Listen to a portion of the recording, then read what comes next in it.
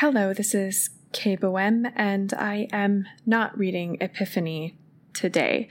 So this is actually one of the cultural guides on the Epiphany website. It's the TLDR, or Too Long Didn't Read, version of the Gender in a Nutshell page at kayeboesme.com/epiphany.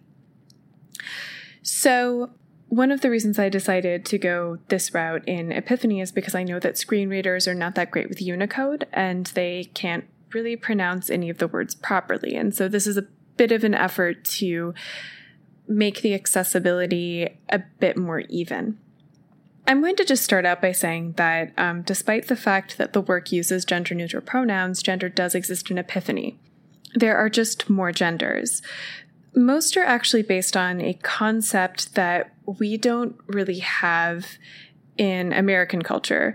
And this cultural concept is called Yatoma to the Sabaji Tveshi, Hakepli to the Hikipta, and Yadokyoze to the Exarinya. The Iturgi concept of Yatoma is strongly related to that of the Sabaji Tveshi. So this document contains a little bit of information on which genders exist in each group, a primer on how gender works and stuff like naming, and how to use basic descriptive evidence to understand status and gender. If you want something longer, there is actually a text version that is slightly longer that contains some long quotes and a bunch of tangential information. I can put that in the audio version of this, but if you tweet at me, I will know if you even want that. So follow me on Twitter at KAYEBOESME. So, gender.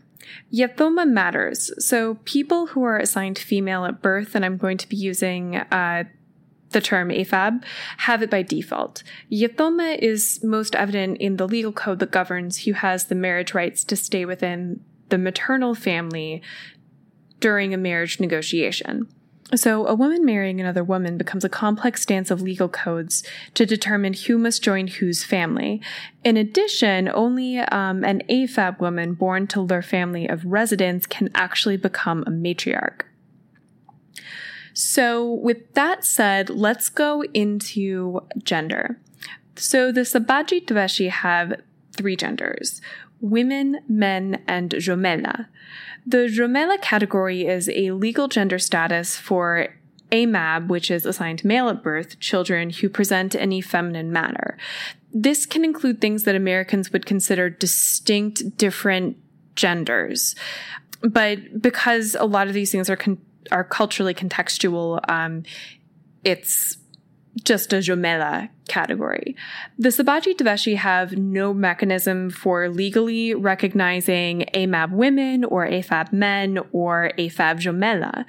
Because the Nwamwa run the medical schools planet-wide, though, Sabaji Tveshi doctors are actually trained in a lot of the biological bases and will actually treat people without family approval because they have sworn medical oaths to the gods. And so while those communities are marginalized because socialized medicine is the thing planet-wide, you're not going to see people being denied treatment. It's mostly with legal categories and affirming gender in marriage negotiations. I hope that sounds coherent.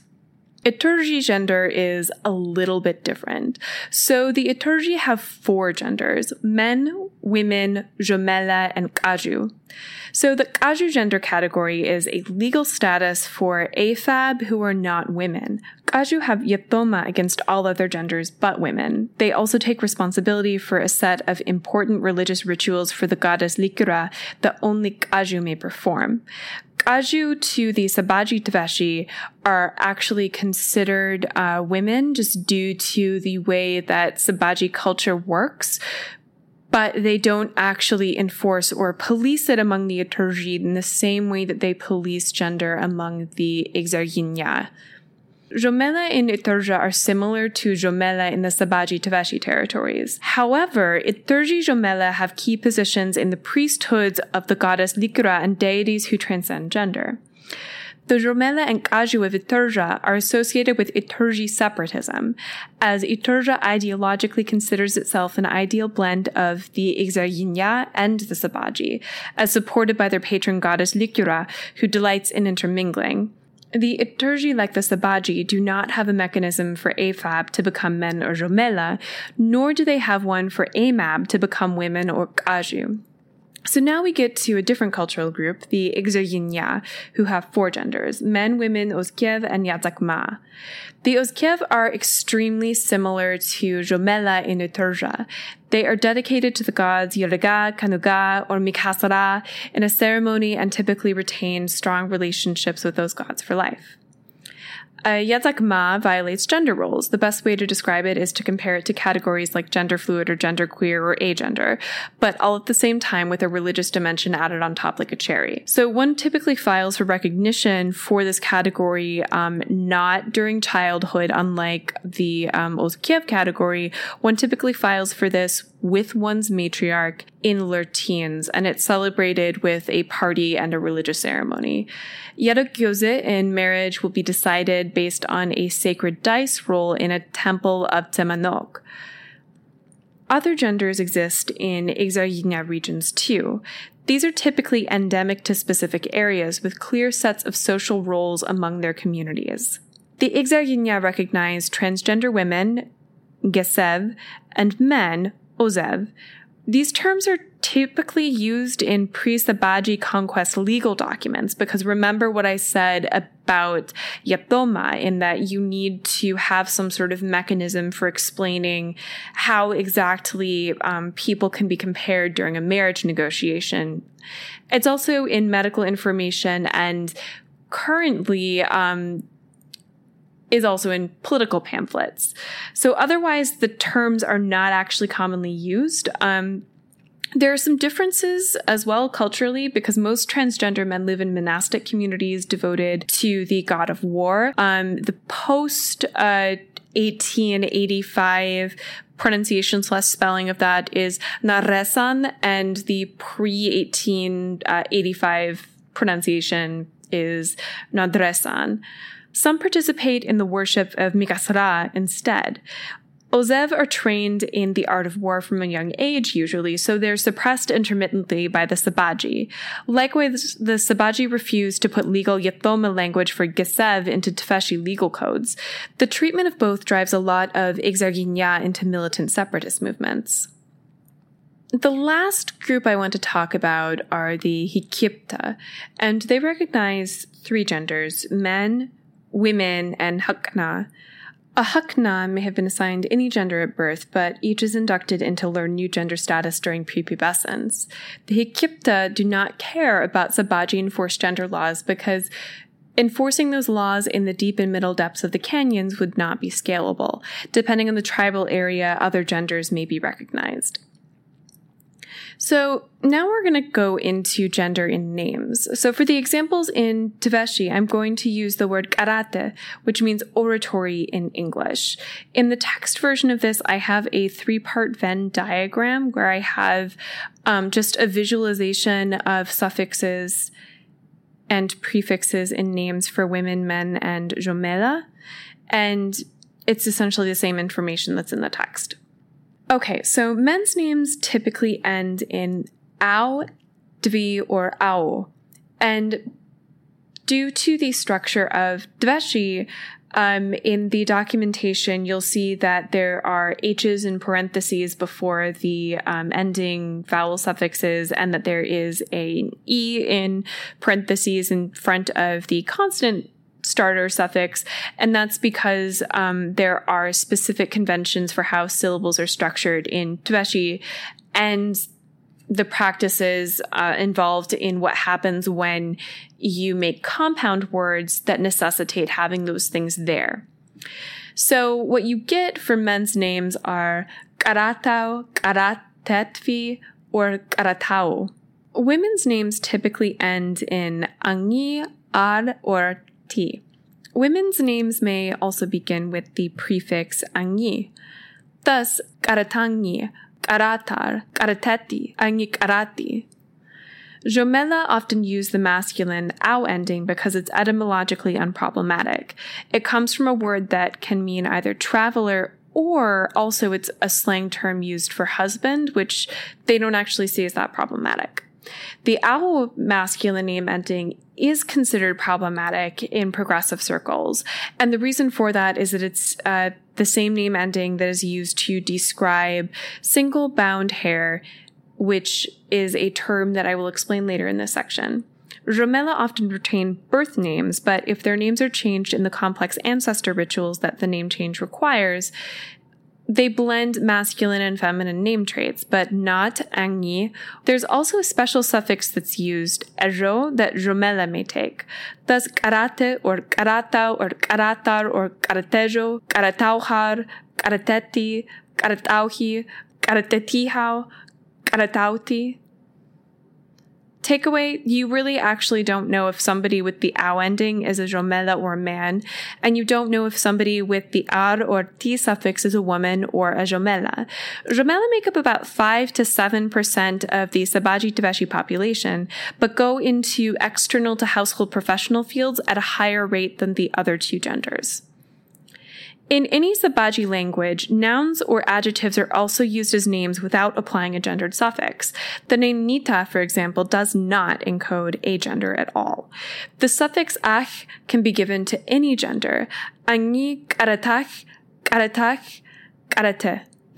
Those kinds of things. So many people also will actually just use the root or a shortened form of the root without the ending for nickname forms of their names. Karata becomes karate or kara, for example.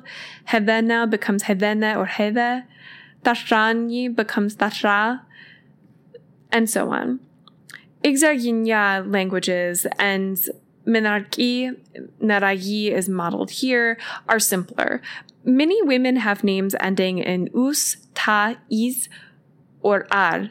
Some women in cosmopolitan areas, such as Menarka, will add Sabaji suffixes, or they will name family members in the Sabaji style using Naragi and or Deveshi names.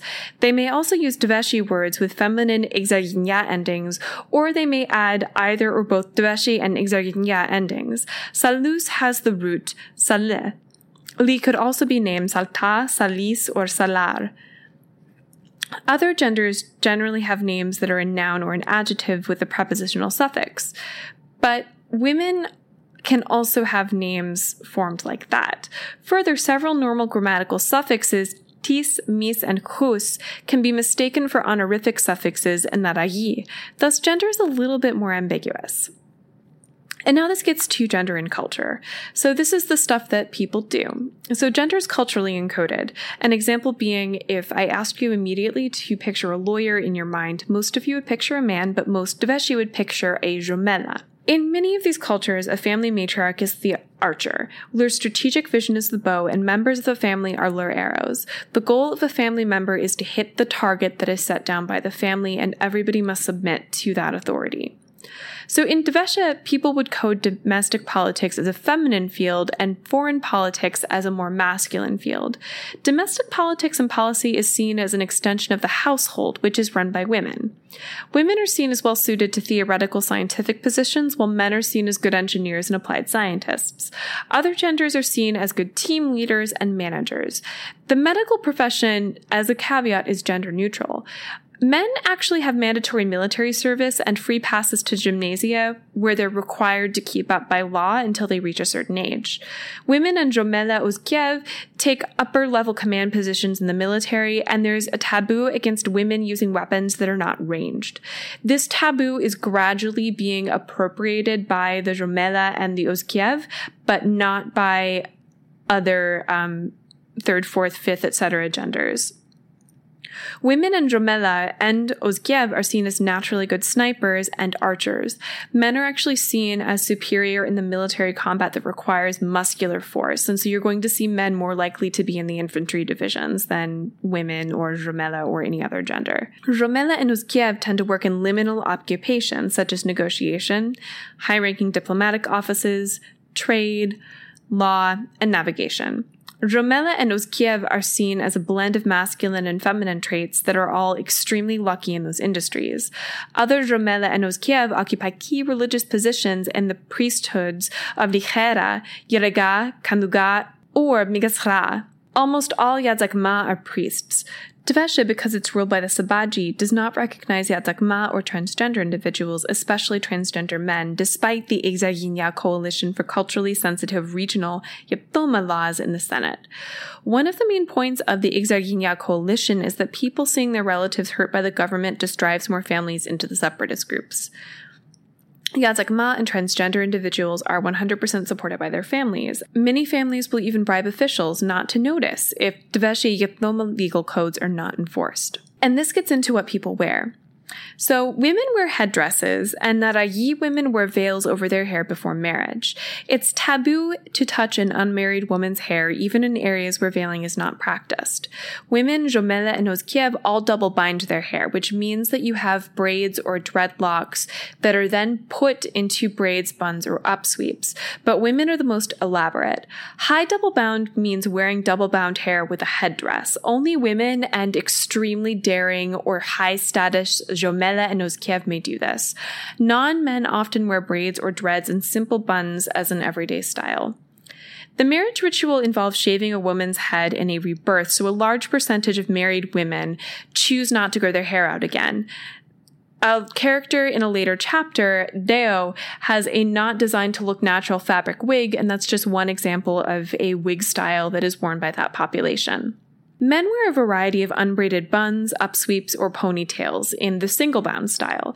This gets back to why Zhomela will be fine with using a term for a name suffix that also can mean husband, but do not want to touch the hairstyle thing. The hairstyle is something that culturally evolves over the series of the 7 papers, but by the time that Salus is running around Galasu, this is definitely a thing. Like, Zhomela will not single bind their hair ever. Men cannot also wear headdresses, so men will be mocked publicly if they do, unlike any other gender. Doctors are special, though. All doctors have shaved heads. And then there are some classes of individuals, usually those who are working in machining or labor where long hair is inadvisable, who do actually have short hair, but it's tied to profession and not to gender. So men wear knee-length dresses in summer, and women's summer dresses are a lot shorter. Men cannot wear aniku, but Zhomela and Ozkiev can. Women only paint their faces as part of religious rituals when it's typically patterned henna or just coating one's face with ash. Among the Sabaji, yellow, green, silver, black, and gray are considered masculine colors, and women won't wear clothing using those as the main color because they view it as demeaning. Men also wear face paint in vertical or horizontal stripes and lines. So like what you actually see, and one of the things that I really can't talk about in a first-person epistolary novel is that Kara, as a high status, like elderly man in the progressive movement, you can bet that Kara is completely decked out with face paint and other things. And you can bet that many high status men like Kara are in the same position. Zhomela and Ozkiev and Yadzak Ma occasionally wear face paints, but they never wear it in lines because lines and face paints are one of the defining markers of masculinity. Zhomela, Ozkiev, and Yadzak Ma wear it in dots or in circles or something like that. But lines are a thing. In Exaryinya and Hikypta cultures, colors are not associated with gender, but specific sets of colors are.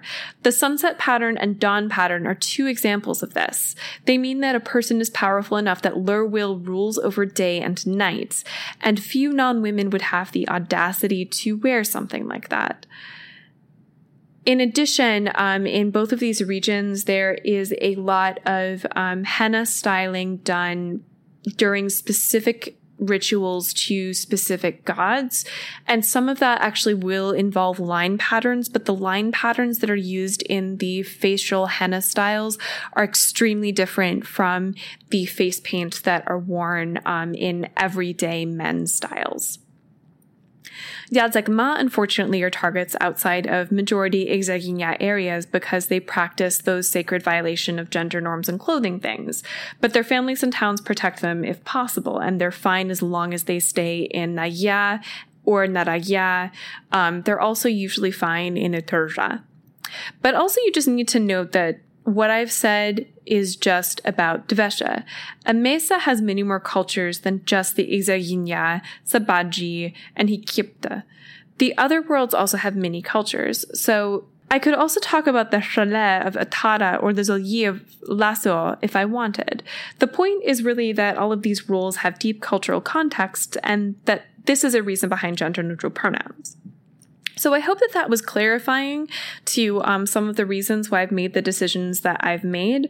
Other cultural note content does actually include one of the reasons why I settled on the specific gender-neutral pronoun that I did. A lot of pain and angst and hair pulling, essentially. But with that said, this is, I think, the first time that I have said anything in this podcast that is actually me, and not me narrating Epiphany me. So thank you all for listening. And if you do like Epiphany, please let your friends know about it. Please review it. I think that iTunes has a way to review things. I don't think that Google Play does, but it's in both places and it's in a few other apps as well. So thank you for listening to this. And again, visit kayeboesme.com/epiphany or follow me on Twitter at the same place. And I look forward to getting back to the actual podcast story next time.